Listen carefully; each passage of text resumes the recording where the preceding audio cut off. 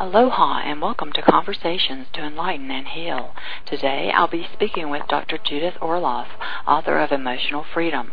Liberate yourself from negative emotions and transform your life. Conversations is sponsored by HealthMasterySystems.com, holistic products for body, mind, and soul, and PurePlantEssentials.com, organic aromatherapy. Please visit these websites today. Be sure to visit the iTunes Store and subscribe for the complete lineup of shows on Conversations to Enlighten and Heal. A board-certified psychiatrist, Dr. Judith Orloff blends traditional medicine with intuition to enhance patient care. Her new international best-selling book, Emotional Freedom, inspires hope, compassion, and courage, and is a map for how to overcome negative emotions with practical strategies for frustration, stress, and worry. Dr. Orloff's previous bestsellers include Positive Energy, Guide to Intuitive Healing, and Second Sight, a trilogy of books exploring new breakthroughs in intuition and energy. Body and Soul magazine has called Dr. Orloff one of our nation's top doctors. Dr. Orloff has appeared widely in print and news media with guest appearances on NBC Today Show, Good Morning America, CBS Early Show, and Lifetime Television, to name just a few. To learn more about Dr. Judith Orloff, please visit her website, where you can get a copy of Emotional Freedom with 100 free gifts, and also subscribe to Judith's free Intuition e-newsletter. That website address is drjudithorloff.com. That's Dr. D.R. Judith, Judith, Orloff, ORLOFF.com. Please welcome to the show my very special guest, Dr. Judith Orloff. Aloha, Judith. Thanks for joining us. Oh, I'm very happy to be on your show. Well, what is your message in Emotional Freedom, Judith? The message in Emotional Freedom is that emotions are a path to spiritual and intuitive awakening, and that it's important to be able to learn how to transform and work with difficult emotions, such as fear or anger or resentments, and be able to transform them into something more positive in order to free yourself. So why did you write Emotional Freedom? Why is Emotional Freedom so relevant to our stressful world today? I wrote Emotional Freedom because we're in the midst of an emotional meltdown. And our world is in so much turmoil. The emotions are just really rising high, and people don't know how to deal with them. They feel afraid. They feel worried. They feel anxious. How do you deal with all these emotions without going under? How do you look at them as part of the spiritual path that helps you to grow larger and more loving and more light-bearing?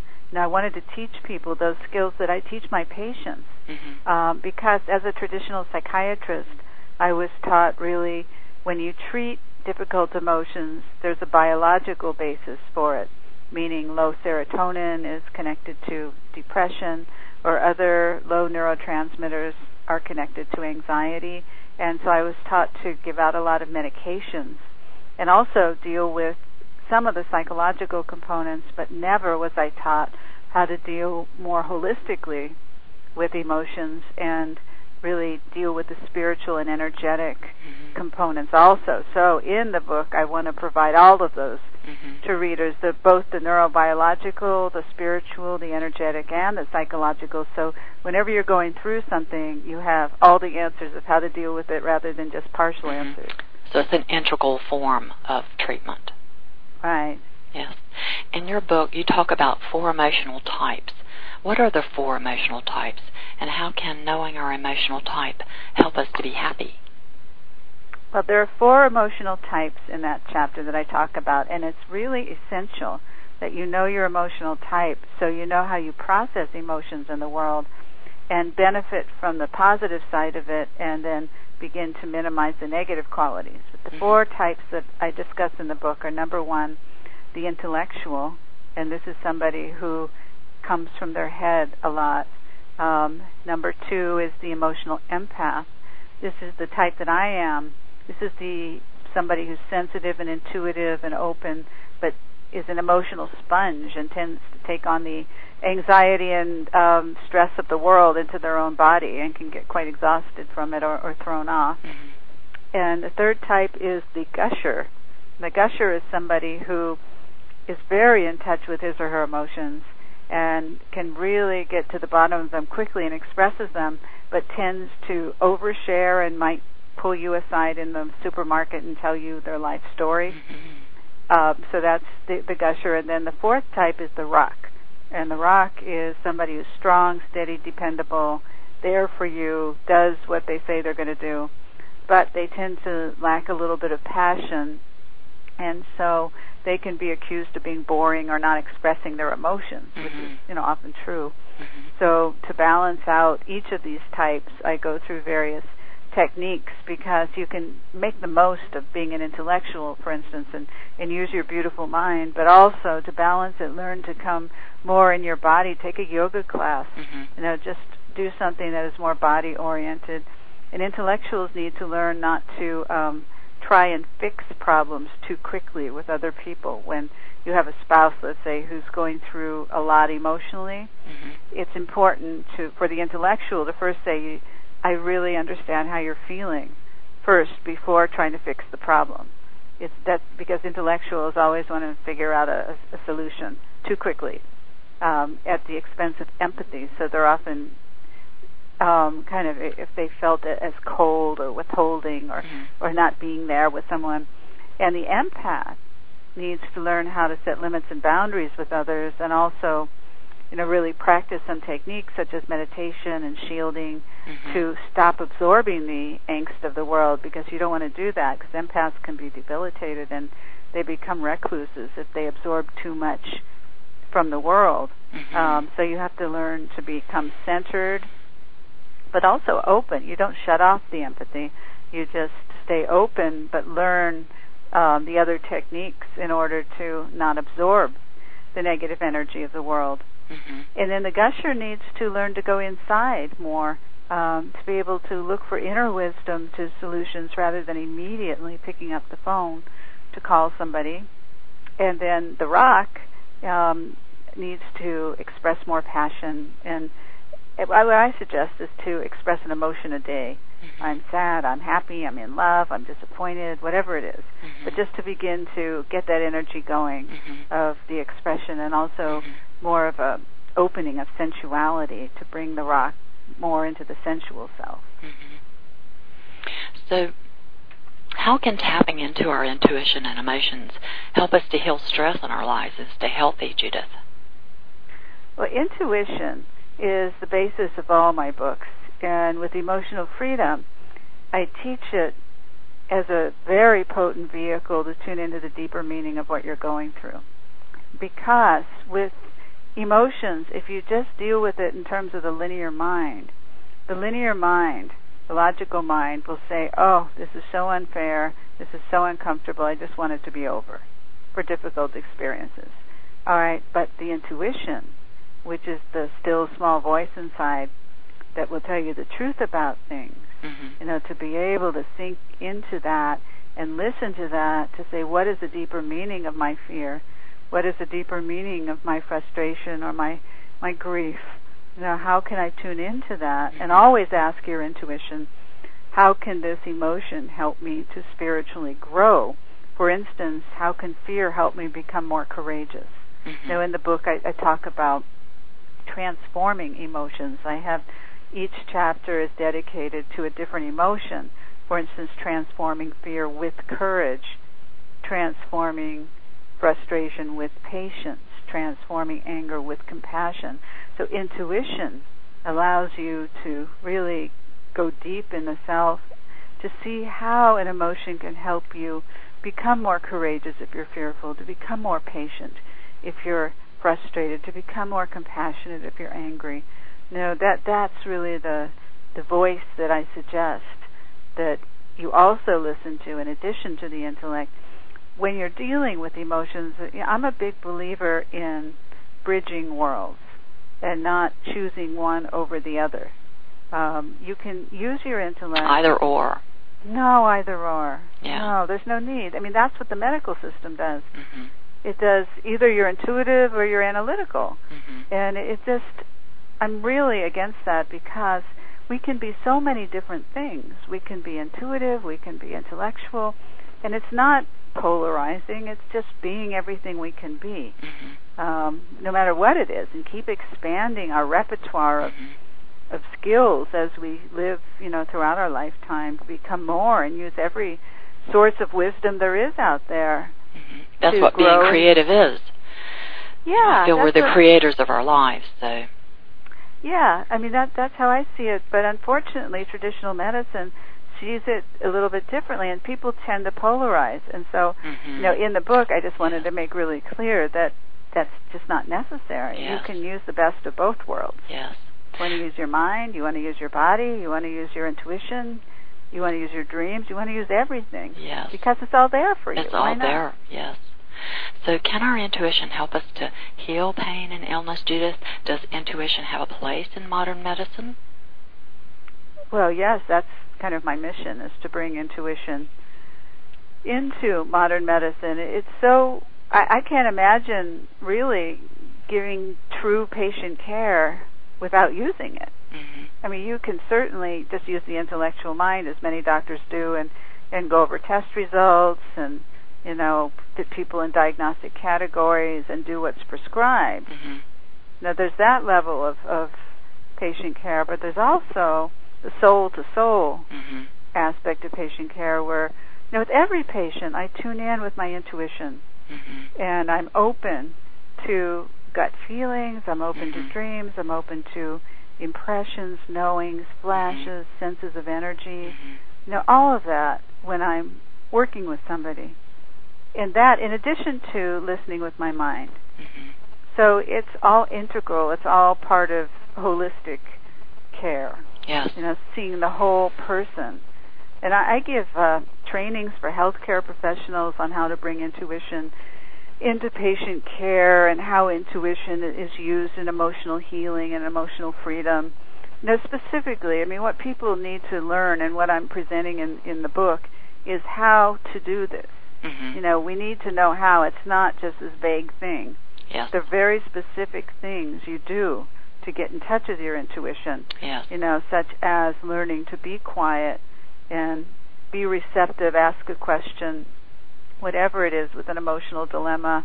Now, how do I deal with this emotional vampire in my life, this person who's sucking me dry? And there's a chapter on that. And how do I deal with that? Then listen instead of thinking it. You're receptive and you stay open to any kind of flashes or knowings that come to you. There are two different ways of knowing. One, the intellect is you go after something, you try and analyze it. It's very aggressive and active. Or intuition is different. It's putting in a request and waiting for the answer to come. Very different. There are two different ways of assimilating knowledge, so people just have to know not to confuse intuition with the mind, because they just operate so differently. Both of them, they don't operate in the same way. And so sometimes people say, I can't get in touch with my intuition, as they're trying too hard. Yes. They're trying too hard to visualize something. That's not intuition. Yes, intuition is more visualization. Yes. It's about putting a request in and waiting for an answer. It's not in any way moving towards that answer. And that's what's hard for people to get is, until they get some practice, because once they see that things will actually start coming in, then you get more comfortable. So why do you think it's so difficult for people to trust their intuition? How can we learn to trust our intuition, Judith? Well, I think parents don't teach their children to trust it. It starts with early education. And so it's like trying to ride a bicycle when you've never been taught as an adult.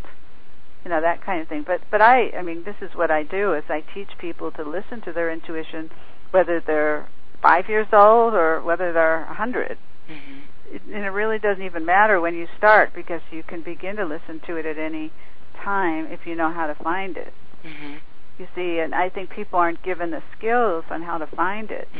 But the parents that I know who have really, brought up their children this way, it's just intuition is a very natural part of their life when they grow up. It's not anything woo-woo or separate or something they have to struggle to find. It's just part of how they deal with the world. And when you have parents that support that in you, that's really a beautiful thing. And also, our culture is very over-intellectualized, and it reveres the intellect, and it kind of it doesn't remember. We live in a culture that doesn't remember how to see, to see with capital S. Mm-hmm. So it's kind of going against that mold and bringing intuition in, reintegrating it into our culture. And I think certainly more and more holistic physicians and healthcare providers are doing that. Mm-hmm. So, but it's just the hardcore traditional ones that, kind of dig their heels in because they need proof of everything at every moment, Yes. And they need proof, statistical proof. Mm-hmm. So they can't accept, the experience of something without it being proven statistically, and that's a problem because they can't trust their own life experiences without that. Mm-hmm. So that I think that's one drawback too in medicine, why it's hard for certain doctors to trust. Mm-hmm. Yeah, so demystifying the whole thing around intuition. In your book, to demystify, to humanize it. Yes. And just it's bring it natural. back. It's one of our natural gifts. Yeah, it seems odd that it needs to be humanized or brought back, but mm-hmm. we've really alienated it. So it's there needs to be a movement of intuitive movement back into the heart, back into the body, out of the head. Well, you're certainly at the forefront of that movement, I feel. So, in your book, Emotional Freedom, you talk about emotional vampires. What are emotional vampires, Judith? Well, emotional vampires are people who can suck you dry. And these are people who can throw your mood off. You feel worse when you're around them. You feel like taking a nap after you've had an interaction with them. So they're people who you energetically relate to in a negative way.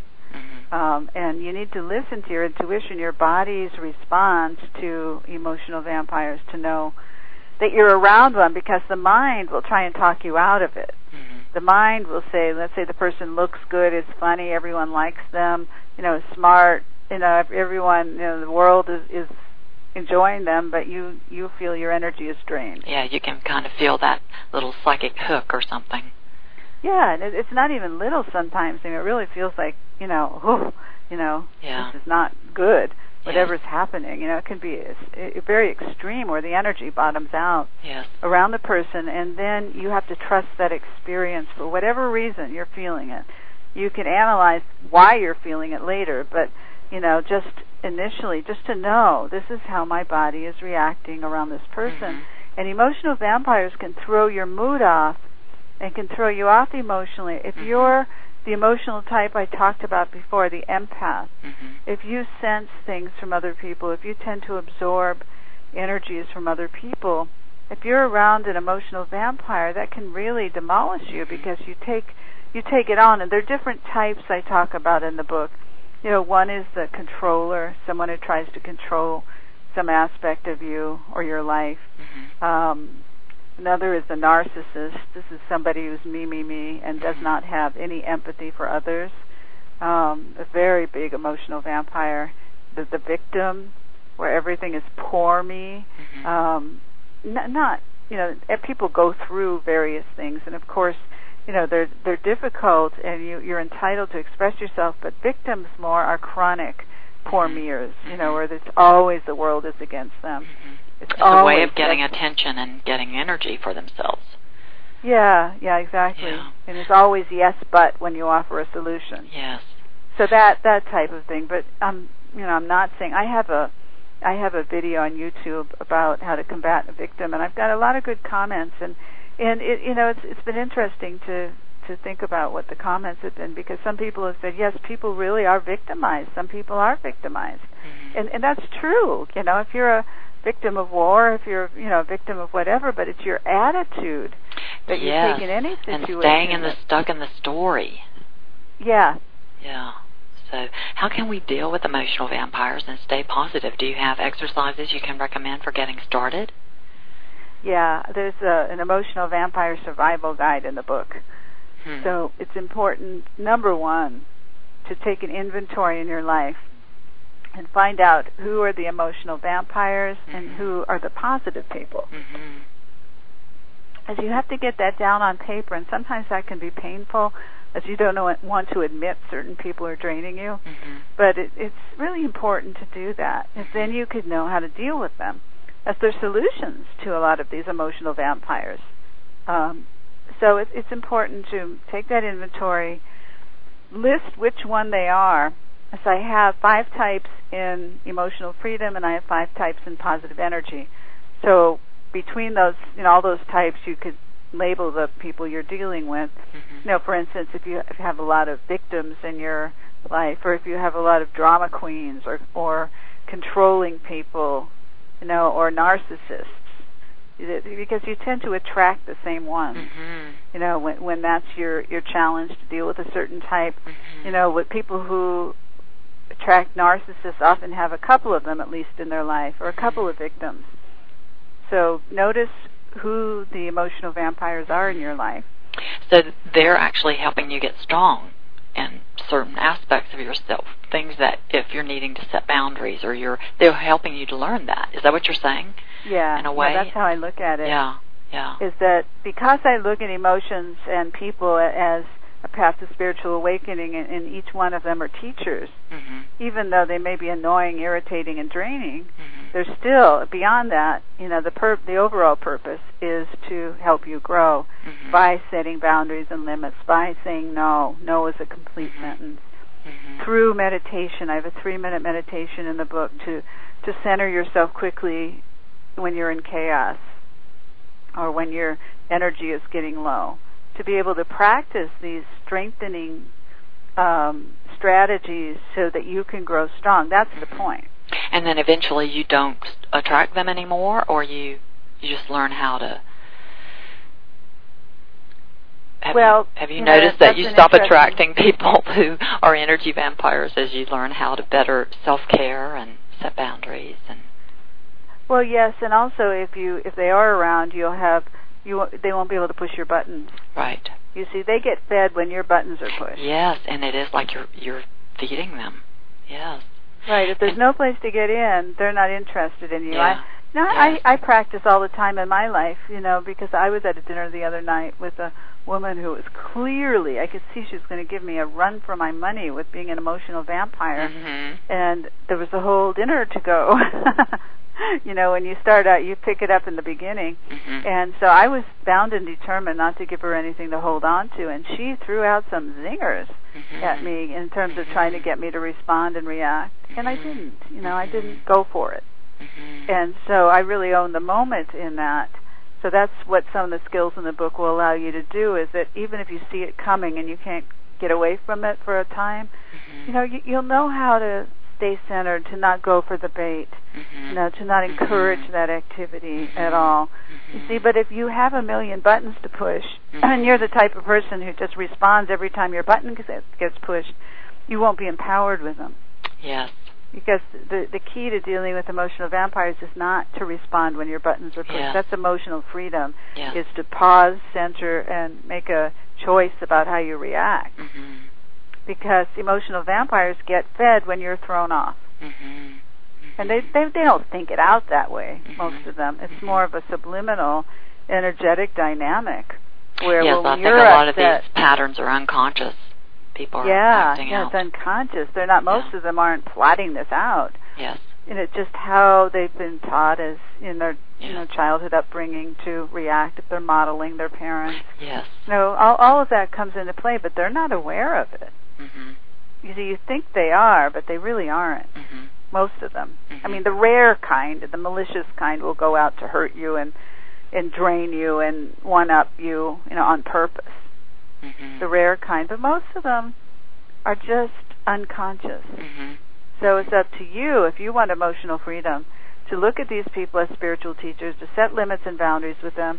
And with friends, sometimes friends are oblivious to, some of their patterns. So to bring it up lovingly with friends and to say, hey, And I think that's myself. I think that's one of the wonderful ways friends, people you really love, we can serve each other by helping each other see ourselves, how we're, see things in our behavior, and to become more aware of our motivations. Yes. Yes. Yes, I mean, if you want ongoing friendships, you've got to learn how to do that. Or ongoing relationships. That's one thing that really appeals to me in life, is to have enduring relationships over time. And if you do that, and you're really with people through ups and downs of life, and they'll inevitably irritate you, you'll irritate them, whatever. But you need to be able to talk about it. Yes. Find out what's going on behind the behavior. Yeah. So why is there an interest in emotional healing now, Judith? I think so many people are yearning to be free and yearning not to be brought down by the same old stuff. It's so predictable to be brought down by fear or worry and all of that. And that people are yearning, at least the ones that are contacting me. And I've been on this book tour for emotional healing. I've talked to thousands and thousands of people. Yes, when did you start your book tour? I started the book tour in March, and it's ongoing, actually. And I'm actually going to Denver to speak at Mile High Church this Friday. Wonderful. Yeah. It's been quite wonderful to speak to thousands and thousands of people who are going through this economic downturn and all the worry and fear that's involved with that, and all of the desire to come from a different place with it.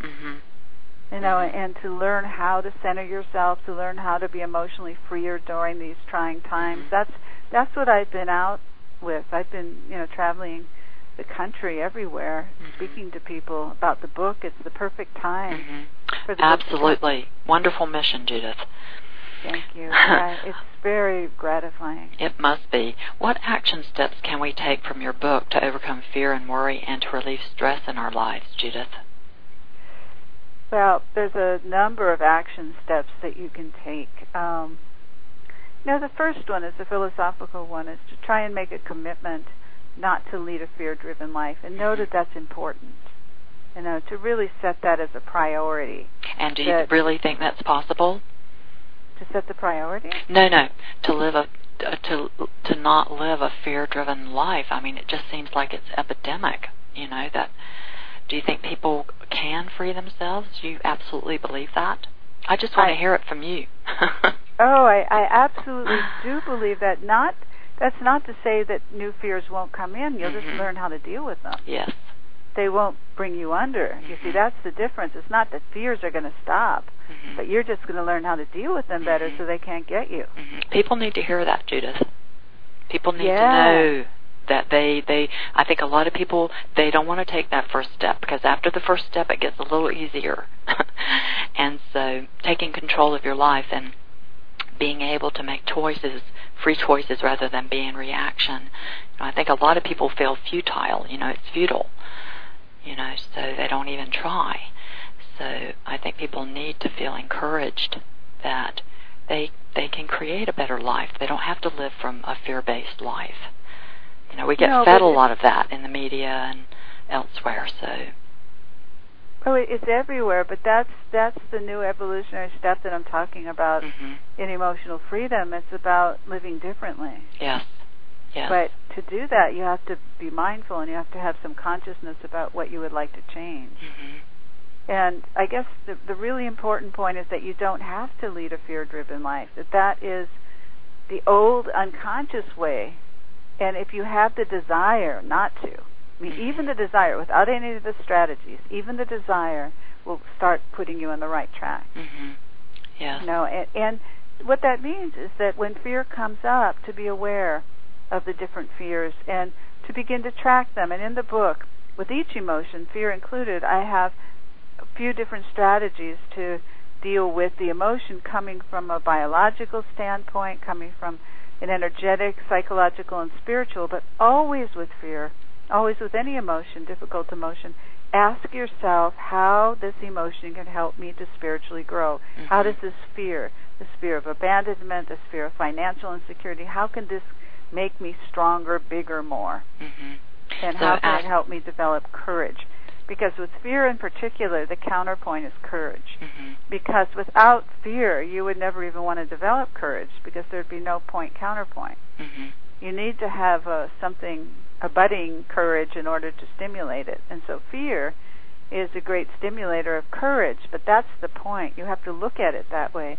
You have to look at whatever difficulty you're going through that's making you afraid in terms of how can this help me to develop courage.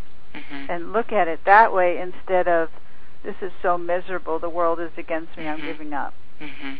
Mm-hmm. But I want to just point out with fear, that's where the linear mind goes. The linear mind gets very upset by fears and emotions. It doesn't like them. It's very thrown off by them. But the intuitive mind and the intuitive self will, always the deeper question is, how can this fear help me to develop courage? Because I look at life as a spiritual journey, and that we only have so much time here. And while we're here, we have these emotions, these energies called emotions to deal with. And each one has a bit of a different vibration. Fear has one, courage has another. Yes. And so with emotional freedom, what I'm talking about in the book is learning how to work with the transformation of these emotions, the transformation of energies, like a kind of alchemy, transmuting metal into gold. Yes, definitely. Yeah, that's what this work is that I'm talking about in the book. But it's learning the mastery of that. I mean, you'll never be without these emotions, but what you will be without a huge reactivity to them. So you'll reach higher levels of mastery with your emotions as a navigation sort of system for moving through life. Yeah. It's just like dealing with challengers. These emotions are challengers. It's in, the arena, you're challenged with something. That's what life is about. This is part of it. A big part of it is learning to work with emotions. Yes. So I know that there's some spiritual minds of thought that don't deal with emotions at all. And, it's a choice not to deal with them. But, the way I'm teaching it is that life gives you the spiritual challenges that are necessary. And part of that, you don't have to go out looking for your spiritual challenges. You just have to open the door every day. And they're there. But emotions are part of that. It's learning to work with mastery of the self. Yes. And the answer is yes, you can achieve increasing mastery and tame these emotions. Absolutely, but not repressing them. You don't repress them. You work with the energy and transform them. You see, and part of each emotion is there is a psychological component, where it's important to look at where the fear came from, where the anger came from. If you had abusive parents, if you had alcoholic parents, if you had parents who didn't see you, you have to go back to the childhood and examine the root of these fears if you could find them, but then keep on moving. My objection with longer-term psychotherapy is people get mired in their childhood. I have a reason for why I'm like this. Yeah, but it's good. So, it's good to find out, but you don't stay stuck there. Exactly. That's not the ultimate thing. You can always return there again and again if the need is there to uncover more. But just balance it all out. It's part of the emotional freedom process, but it isn't all of it. Well, I like the idea of the asking the better question, because the subconscious mind, when you ask a question as if you're going to get the answer, it will go to work to give you the better answer. Do you hear what I'm saying? Does that make sense, what I'm... Oh, absolutely. But you have to ask the question. And one of the chapters in the book is on dreams. And in the chapter, I teach people how to ask a question about their life before they go to sleep and ask a dream for an answer. So you have an emotional dilemma, you define it, you ask one question about it before you go to sleep. How can I improve my relationship with my spouse, whatever it is? But just ask one question, because if you ask more, then it can get confused in terms of the response. And then go to sleep, and first thing in the morning, write down your dreams. And see how the dream answers your question. That's a beautiful technique to use that totally goes around the linear mind, and it gives you ingenious answers. And helps establish the rapport with that deeper part of you for getting those, like you were saying, asking a question and then waiting, being patient to see for an answer to surface. Right, and the key word is receive. But then once you get the hang of it, you'll see you'll get so much good stuff that it becomes second nature then. Just in the beginning, the linear mind can't understand how just by asking without doing anything, that it will come back. But the linear mind doesn't understand intuition. And it never will. No. That's not its job. Right. So, but it's important for everyone to realize that, to use the linear mind for what it's good at, for analyzing things, making positive and negative lists, for debating and all that. But when it comes to these other answers, you find them in a different way. Now, there was a study I have on my website from Science Magazine about how they did a study on when people made big decisions, it was better to sleep on them than try and just figure them out. So that's such a good example. I'm sorry? That's such a good example. Yeah. No, it's great, because they found that when people overthought something, they didn't get as good an answer, but when they slept on it, with the magic of what happens when you sleep and dream, then the decision was much better the next day. So you're really teaching people how to trust and respect their emotions. Yes, and their intuition for seeing emotions, what their emotions are in dreams, can reveal, what's going on with your emotions. If you have a dream that you're being chased on the edge of a cliff by a malevolent pursuer and you wake up terrified and anxious, that dream is telling you in your waking life to look back and see who that pursuer is in your life, so they could stop chasing you, whoever it is. It was a teacher who didn't understand you, a boyfriend who left you, a parent who didn't see you, whatever the pursuer was. You have to know that. Otherwise, you're going to have that dream over and over again.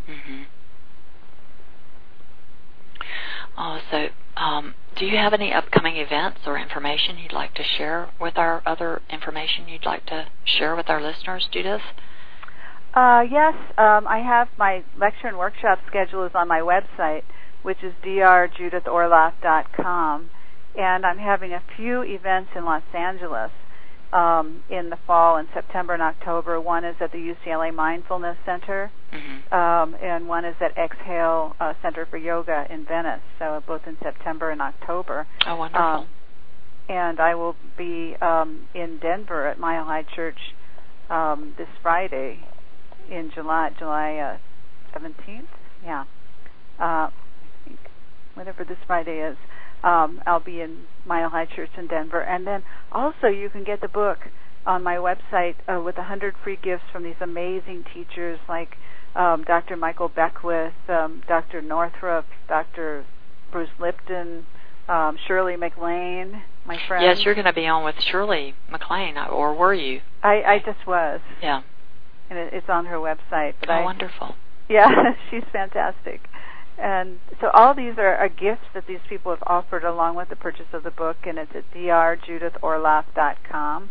And then also there's a companion DVD for Emotional Freedom, which is also on my website, that people can get when they go there. Okay. Well, it's wonderful. It's been wonderful having you on the show. I wanted to remind everyone to learn more about Dr. Judith Orloff. Please visit her website where you can get a copy of Emotional Freedom with 100 free gifts, and also subscribe to her free Intuition e-newsletter. That website is drjudithorloff.com. That's drjudithorloff.com. Have a beautiful day, everyone. A warm mahalo. Thanks so much for joining us, Judith. It's been a pleasure. You're very welcome.